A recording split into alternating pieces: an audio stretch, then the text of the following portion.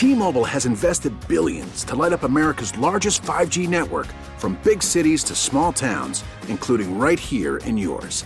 And great coverage is just the beginning. Right now, families and small businesses can save up to 20% versus AT&T and Verizon when they switch. Visit your local T-Mobile store today.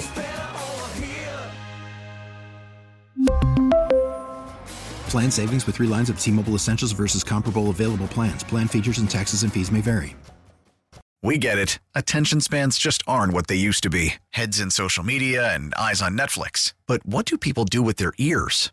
Well, for one, they're listening to audio. Americans spend 4.4 hours with audio every day. Oh, and you want the proof? Well, you just sat through this ad that's now approaching 30 seconds. What could you say to a potential customer in 30 seconds? Let Odyssey put together a media plan tailor-made for your unique marketing needs. Advertise with Odyssey. Visit ads.odyssey.com.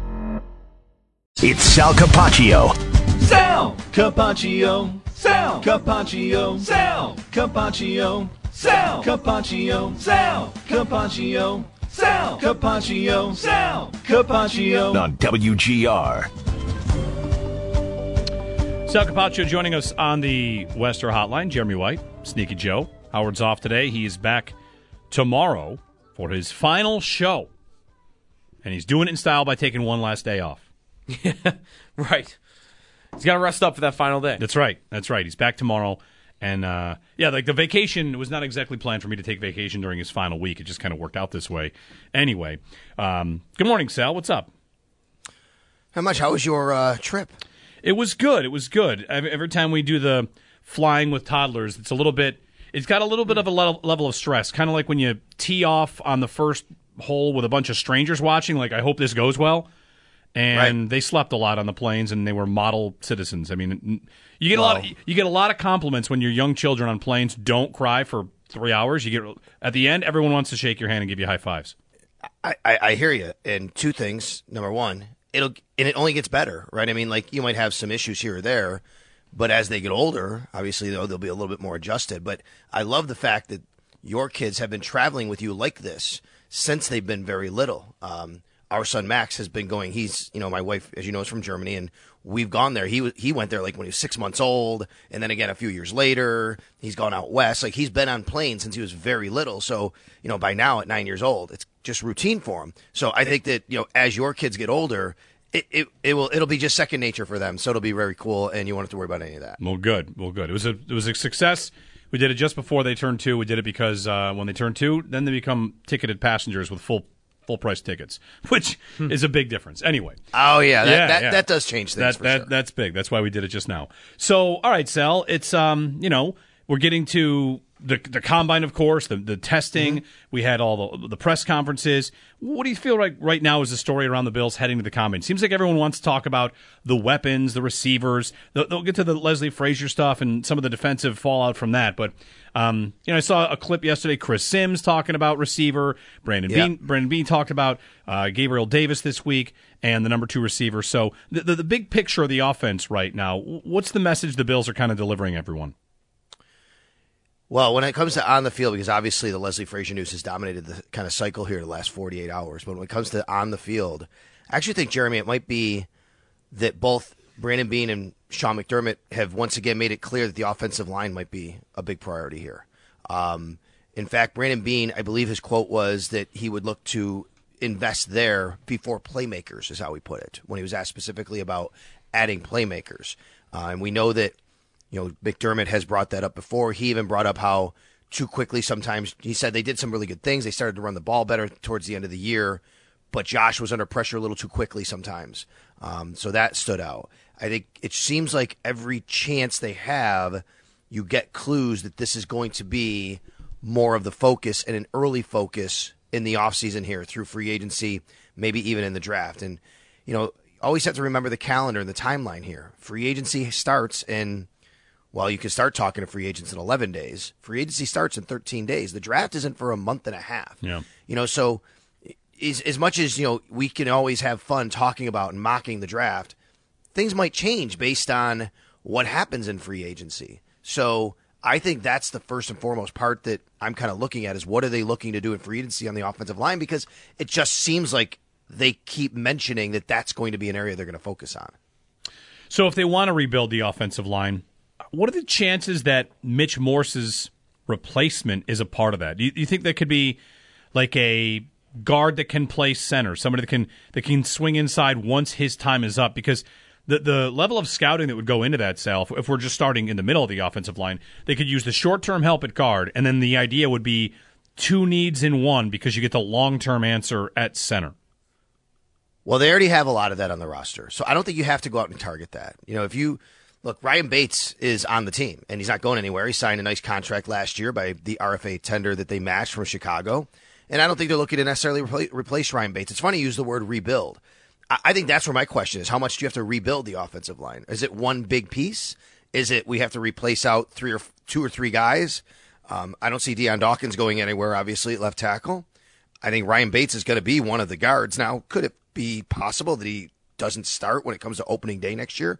Sure. I don't think, if you're looking at two changes on each side of the guard, and then Spencer Brown, he's one I'll talk about in a minute because I think it's interesting how they talk about him a lot. But when it comes to Mitch Morse, I don't think they have to go out and do that.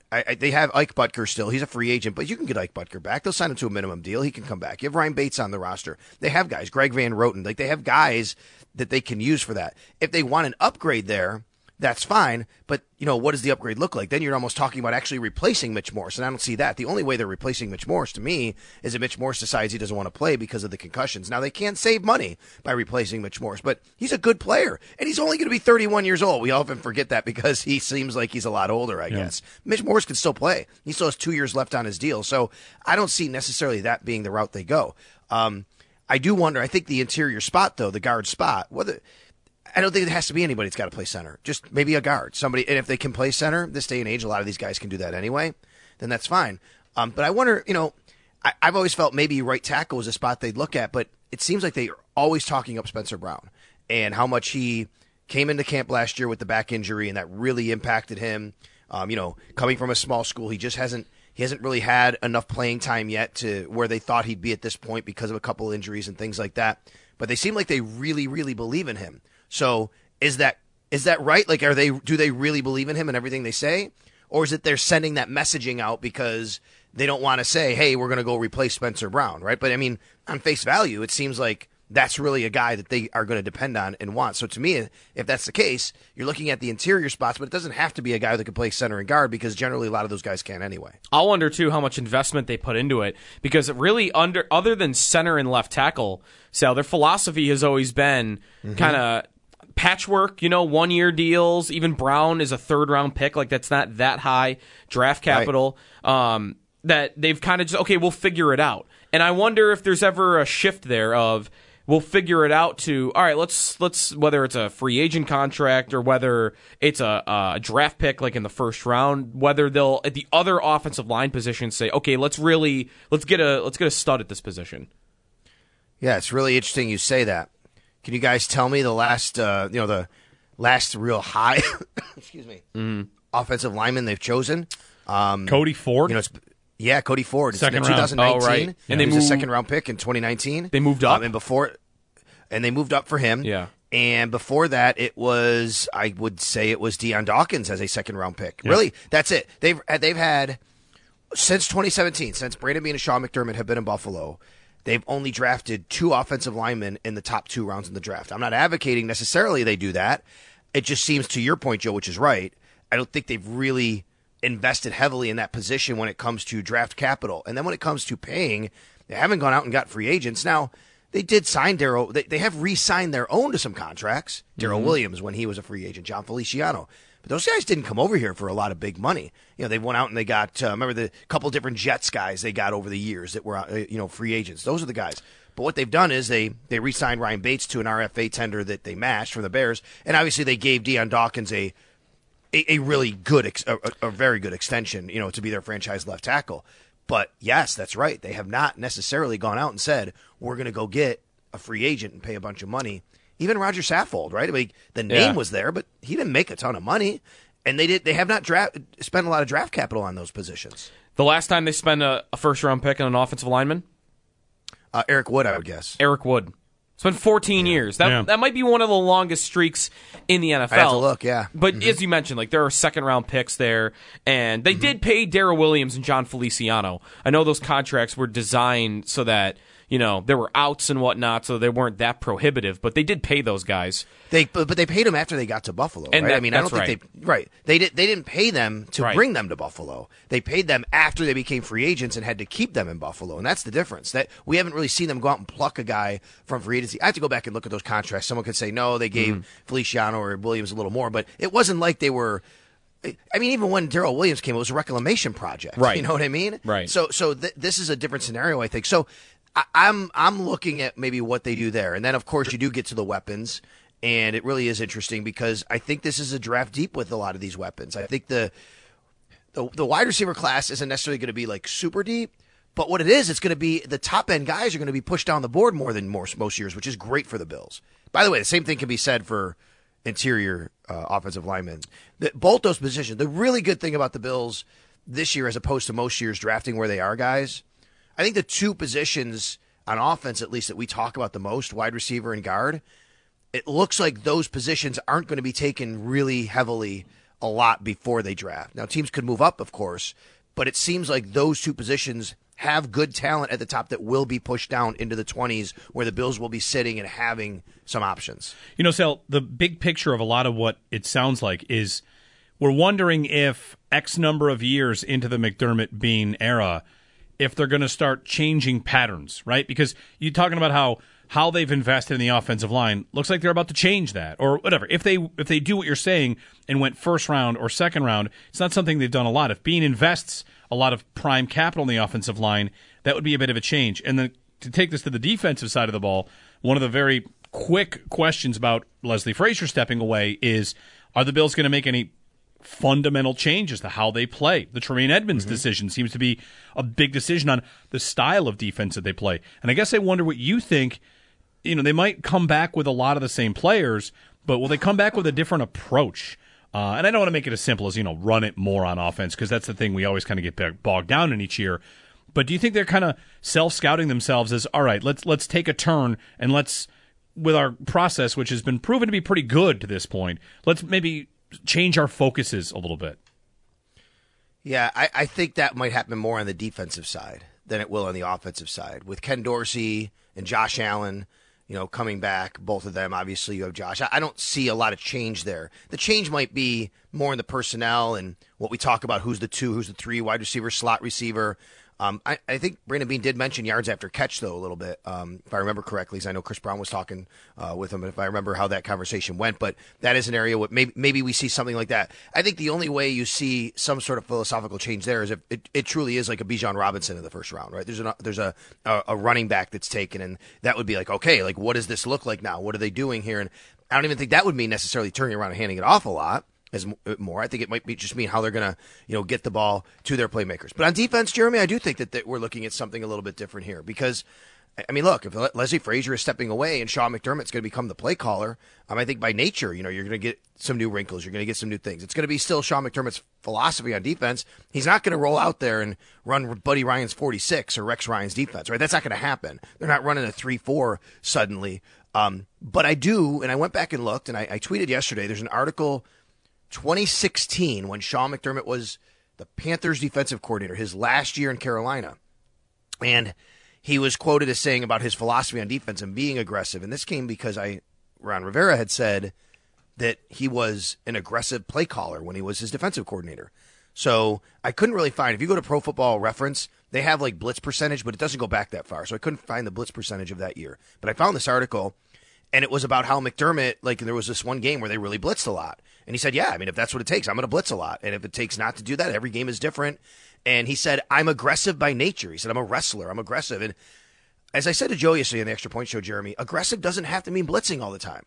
Aggressive can mean playing more man-to-man, press coverage. Aggressive can mean really focusing and taking away and aggressively your number one receiver or something else you do. So I think that we are looking at some sort of shift in whatever that is. I don't know, but I'm interested in it.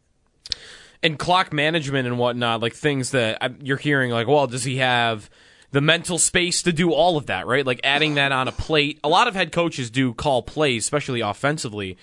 And I almost wonder, like a lot of those game management decisions, don't they feel like a lot of them come when you're on the offensive side of the football anyway? I might be more wondering, Sal, less about, when it comes to like workload and whatnot, less about McDermott during a defensive drive, but maybe like between drives, because he's the guy that's, making the calls on like, whether or not we should call timeout here, or are we going forward on fourth down when Allen's out there. And maybe that's where Al Holcomb comes in, as it's like between drives when you're really talking it out with your line and your secondary and like what happened. I wonder if that's really where Holcomb's role becomes more important. I would agree. I think it would. There's been reporting that said that, McDermott really considered Holcomb for his defensive coordinator position when he was hired here. McDermott, that is, but maybe didn't feel that Holcomb was ready for that necessarily. Now he comes in.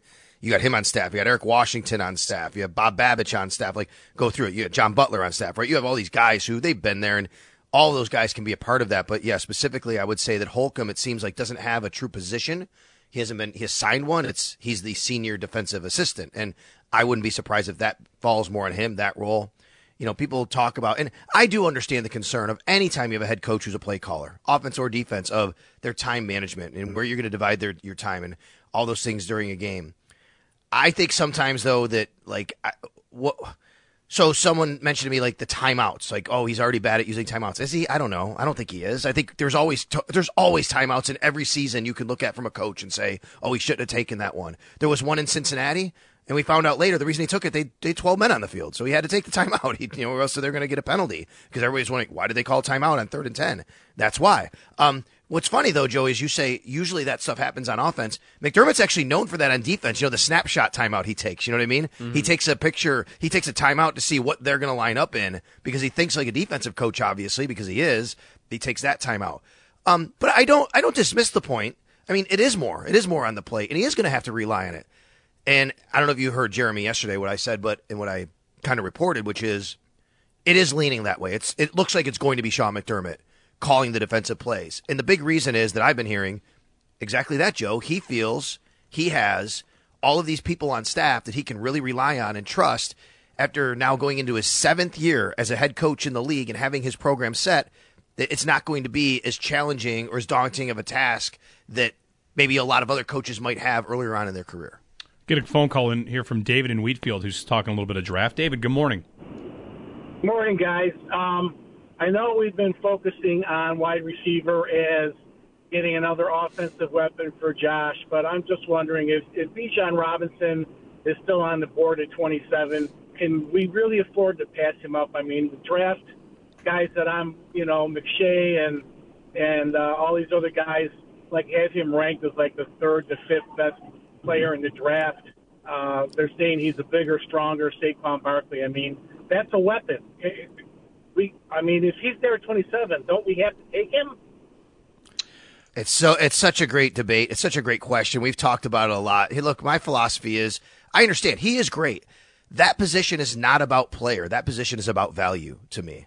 And it always goes, and I agree with this. If you take a running back in the first round, I mean, you're going to use the running back in the first round. Now, it doesn't always have to mean handing him the ball, but this is an offense built around Josh Allen, built around the quarterback. I have no interest in this team building an offense around a running back, and I think you almost are forced to do that if you take a running back at that spot. If they did that, I would be asking if they can trade James Cook, which, I mean, right. It doesn't even seem... Well, you'd be losing value on him. Could you get a 4th or a 5th for Cook? Maybe. Mm-hmm. And that would soften the blow. But, I saw a stat from Eric Turner, Cover 1, about the Bills and their running backs' yards before contact. Yeah. Number 1 in the league. Before contact. Yeah. So there is room to run for these Bills runners. I mean, I guess Allen is factored in that as well. But yeah. I don't know. Also, Bean said this week, Sal, like, he would not. He said, like, sure, like, I would draft a running back in the first round. Like, at least, however he put it. He didn't. Yeah, he's never going to tell you he's not, though, by the way, just so you know. Right. Yep, well, that's one thing, right? Because, one, he might want other teams to think that he would do it. But, two, even if he was being truthful in that moment, he could also mean, like there are scenarios where I take a running back in the first round. I don't know if that means, though, that he couldn't rule out drafting running back in the first round when you have this roster build. I wonder if just, like, maybe he would have done it. Maybe when he first got here, like, I could have done it. But now that you're at a point with Allen's contract and it's harder to fill these holes and pay people, that depending on where you are in your timeline as a team, I wonder if you're less likely to pick a running back in the first round. Yeah, I think that's a fair point.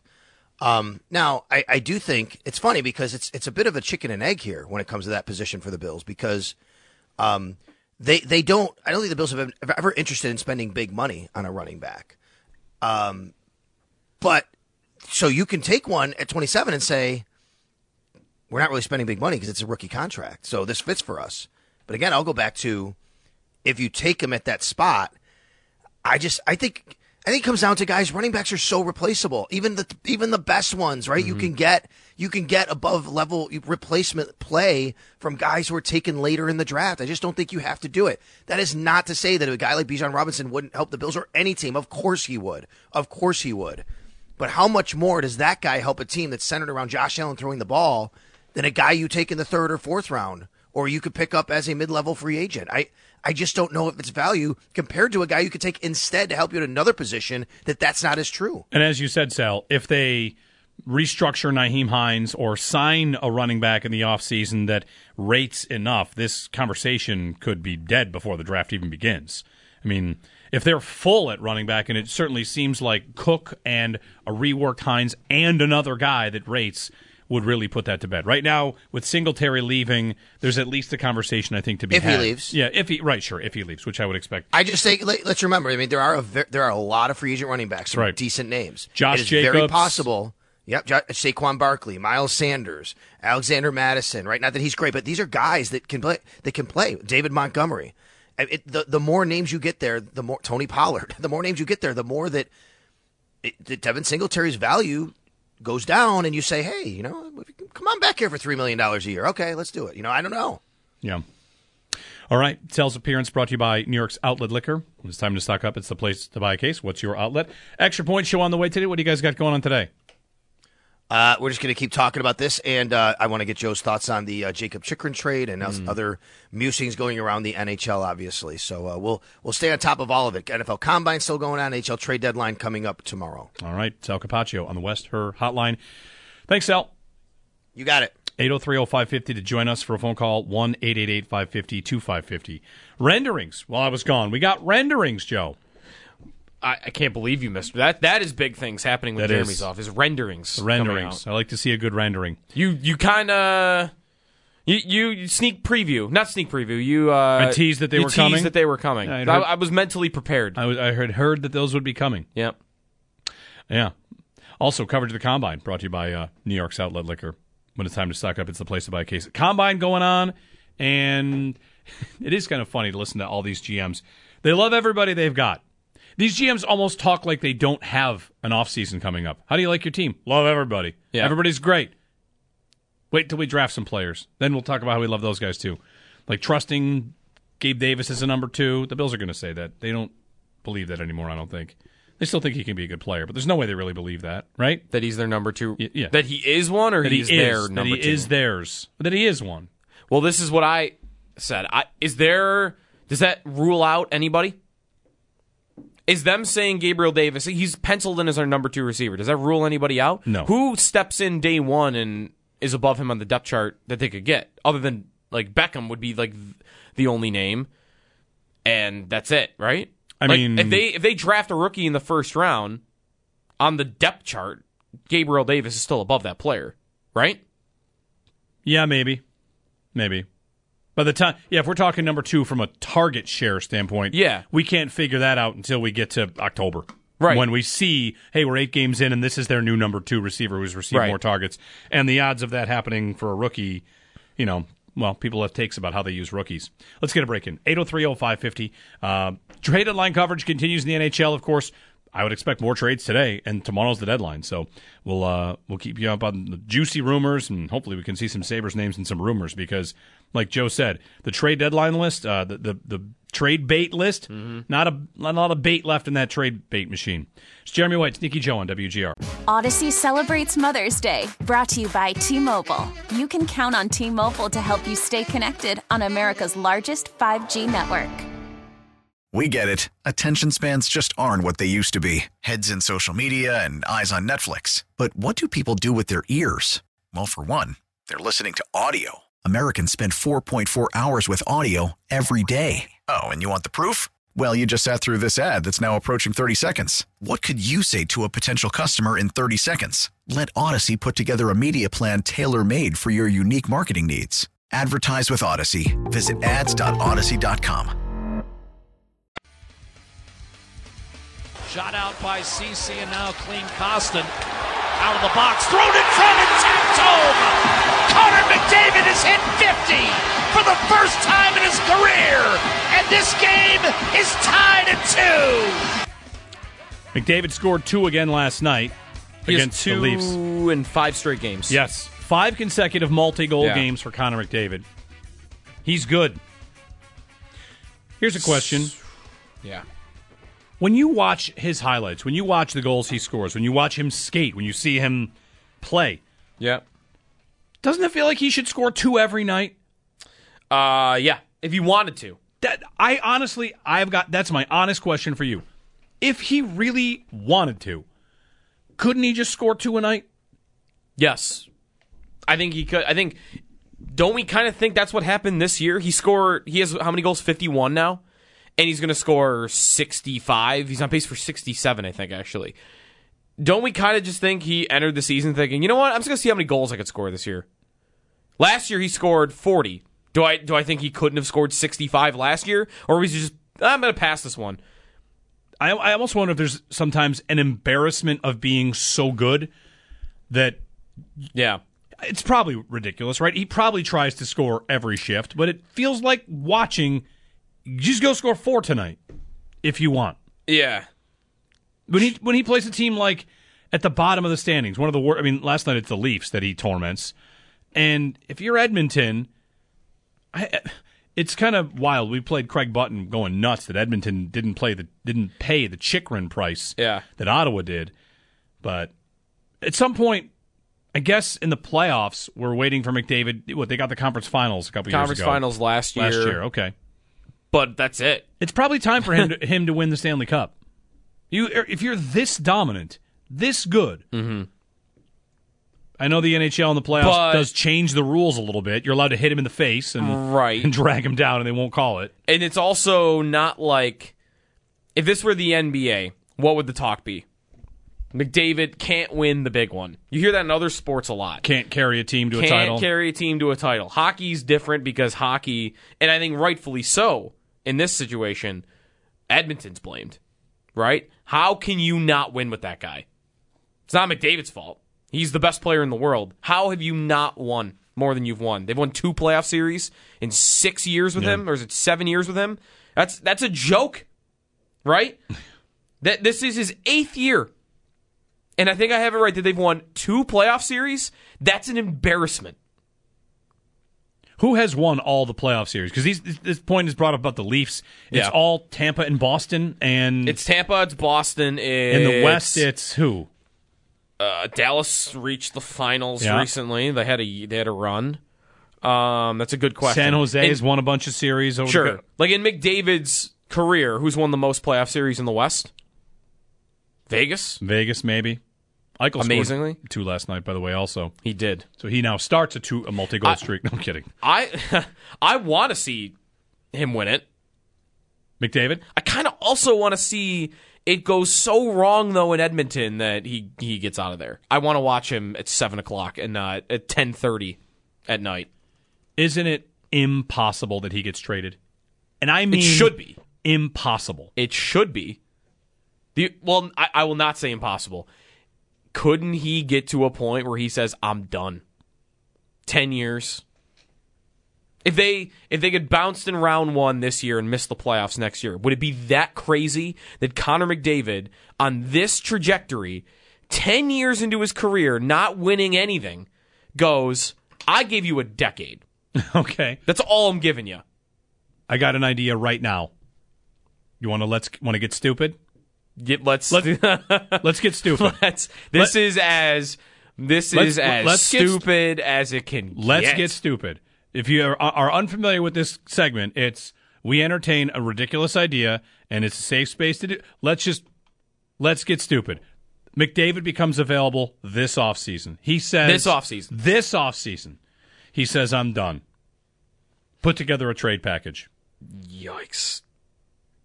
And I'm the Sabres. Yeah, put together your trade package. All right. If you're them, it starts with Tage. Right? Oh, I see. I was thinking Dahlin, but Tage might be the right one of those two. It starts there. What you just said is one of the most insanely idiotic things I have ever heard. At no point in your rambling, incoherent response were you even close to anything that could be considered a rational thought. Everyone in this room is now dumber for having listened to it. Okay. All right, let's get stupid. The intro for Let's Get Stupid. All right, I've got Tage Thompson. I got Tage Thompson, Owen Power, and 3 first-round picks. That's my offer to the Edmonton Oilers. Or is that my offer? Or is that what I think they might realistically listen to if this insane day ever comes? It is. Again, Let's Get Stupid. Here's what I'm going to say to your trade package.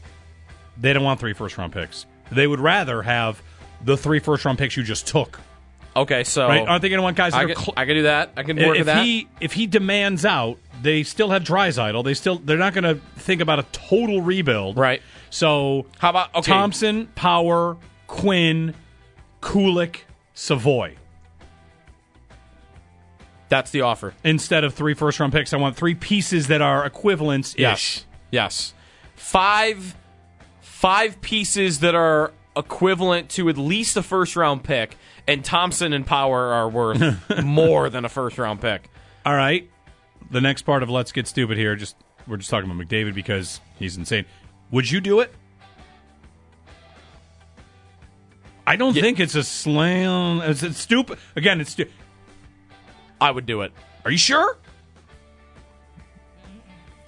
Yeah. I think I would do it. He is the best player in the world, and it's... I think it would be right to say this. Of all the 4 major sports, he is more definitively the best player at what in his sport than anybody else is. There is a bigger gap between 1 and 2 in hockey than any other sport.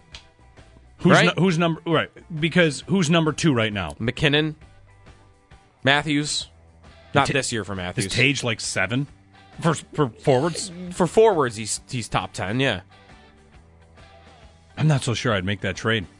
I know it sounds crazy. Really? It sounds crazy to not make it. It does. It's crazy. This is the beauty of Let's Get Stupid. Both the trade and the rejection of the trade, they both sound stupid. Yeah. Because I don't even know what a team would give up for. Would that even be the best offer? No, that's a good question. Like it's worth asking. Would New Jersey trade Jack Hughes and 3 prospects and right, like all these the best young play? How about this? The Blue Jackets would offer Bedard. Yeah, if they won the lottery. Right. Again, if you're McDavid though demanding out, you're probably picking your spot, which is going to drop your value. Yeah, but I remember his billet family and juniors were Sabre fans. That's right, they were. I remember seeing that everywhere. Do we think he has a no trade clause? He's got to, right? He does. He has a no movement clause. He's under contract at $12.5 million for 3 years after this year. Okay. And then his next contract will be what? 15? What's the max? That's what it should be. Oh. Whatever the max is. Dude, is he going to set an NHL record for most biggest contract after this one? He should. You would not make this trade? I don't think so. I don't think I would. How close, though? Like, if I take one of the prospects off, are you doing it? Is it the Tage Power part? I'm sure that's a lot of it. Is it the Tage Power? What a question. Part? That's a terrible question. Joe. It's Tage Power more than it's Yuri Kulik. Right. Is it the Tage Power? Right. Yeah. But, like, what I mean is, like, those two straight up. You have to say yes to that, right? You probably have to say yes to that. I don't know. So then I get to how many prospects is too many. This Let's Get Stupid became Let's Get Uncomfortable. I just don't like. It's yeah, it's tough. He's amazing. He scored 2. He's on a multi-goal streak. No prospects, Tage and Dahlin. In or out? I don't like the way you make me feel anymore. I'm not comfortable with this. These are good questions. I brought this up, and I'm upset with myself that I did.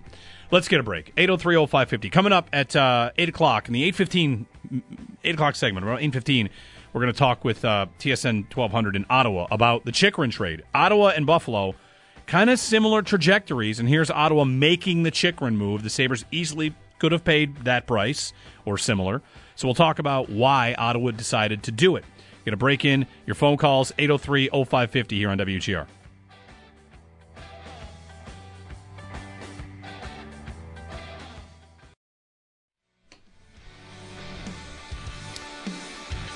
Just announced, Adam Sandler is coming to KeyBank Center Sunday, April 16th. Tickets go on sale Friday at 12 p.m. at Ticketmaster.com. A Live Nation show, Adam Sandler, on April 16th at KeyBank Center. Very quick note for you on the F1 season, which starts this weekend in Bahrain. Yep. It's actually a point about sports advertising, so if you don't follow F1, that's okay. Just something that's been approved. Ben Hunt, who covers F1, tweeted earlier today, McLaren, one of the teams, has been given permission to run digital advertising on their F1 cars during the Grand Prix weekend. So, like, your car now has LED boards that can change. Oh, okay. That's the digital advertising. I was imagining, like, what the NHL does, like, digital, but on TV. They might already have that in different spots. What this would mean, he writes, huge development for sports advertising. Think of the potential of swapping brands on the cars. For instance, when you're in the pit, a car service company logo flips. Instead of they've got the internet web hosting while they're out there doing the race, and then they pull into the pits, the car changes to company that services cars. Right. So you can tailor the ad on the car to the time in the race. I can't imagine. They probably would have done the math on this. LED panels or Slowing light bulbs them down. aren't going to be that much more weight. I don't know exactly how it will work, but McLaren's going to be doing it. So, new advertising. I guess I'm fine with that. Right? Sure. It's whatever. The advertising's coming everywhere for all of sports. Yeah, it's fine. We'll reset the Sabres as they approach the deadline. Some thoughts on the Chychrun trade they could have made but didn't. And they have a little over 24 hours to make any sort of move before tomorrow's deadline. And we'll talk with a reporter in Ottawa covering the Senators. Dean Brown joins us, TSN 1200, to talk about why it's right for Ottawa in this moment, if it is. Stay tuned here on WGR. T-Mobile has invested billions to light up America's largest 5G network, from big cities to small towns, including right here in yours. And great coverage is just the beginning. Right now, families and small businesses can save up to 20% versus AT&T and Verizon when they switch. Visit your local T-Mobile store today.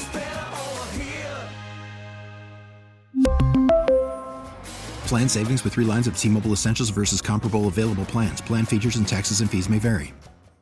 We get it. Attention spans just aren't what they used to be. Heads in social media and eyes on Netflix. But what do people do with their ears?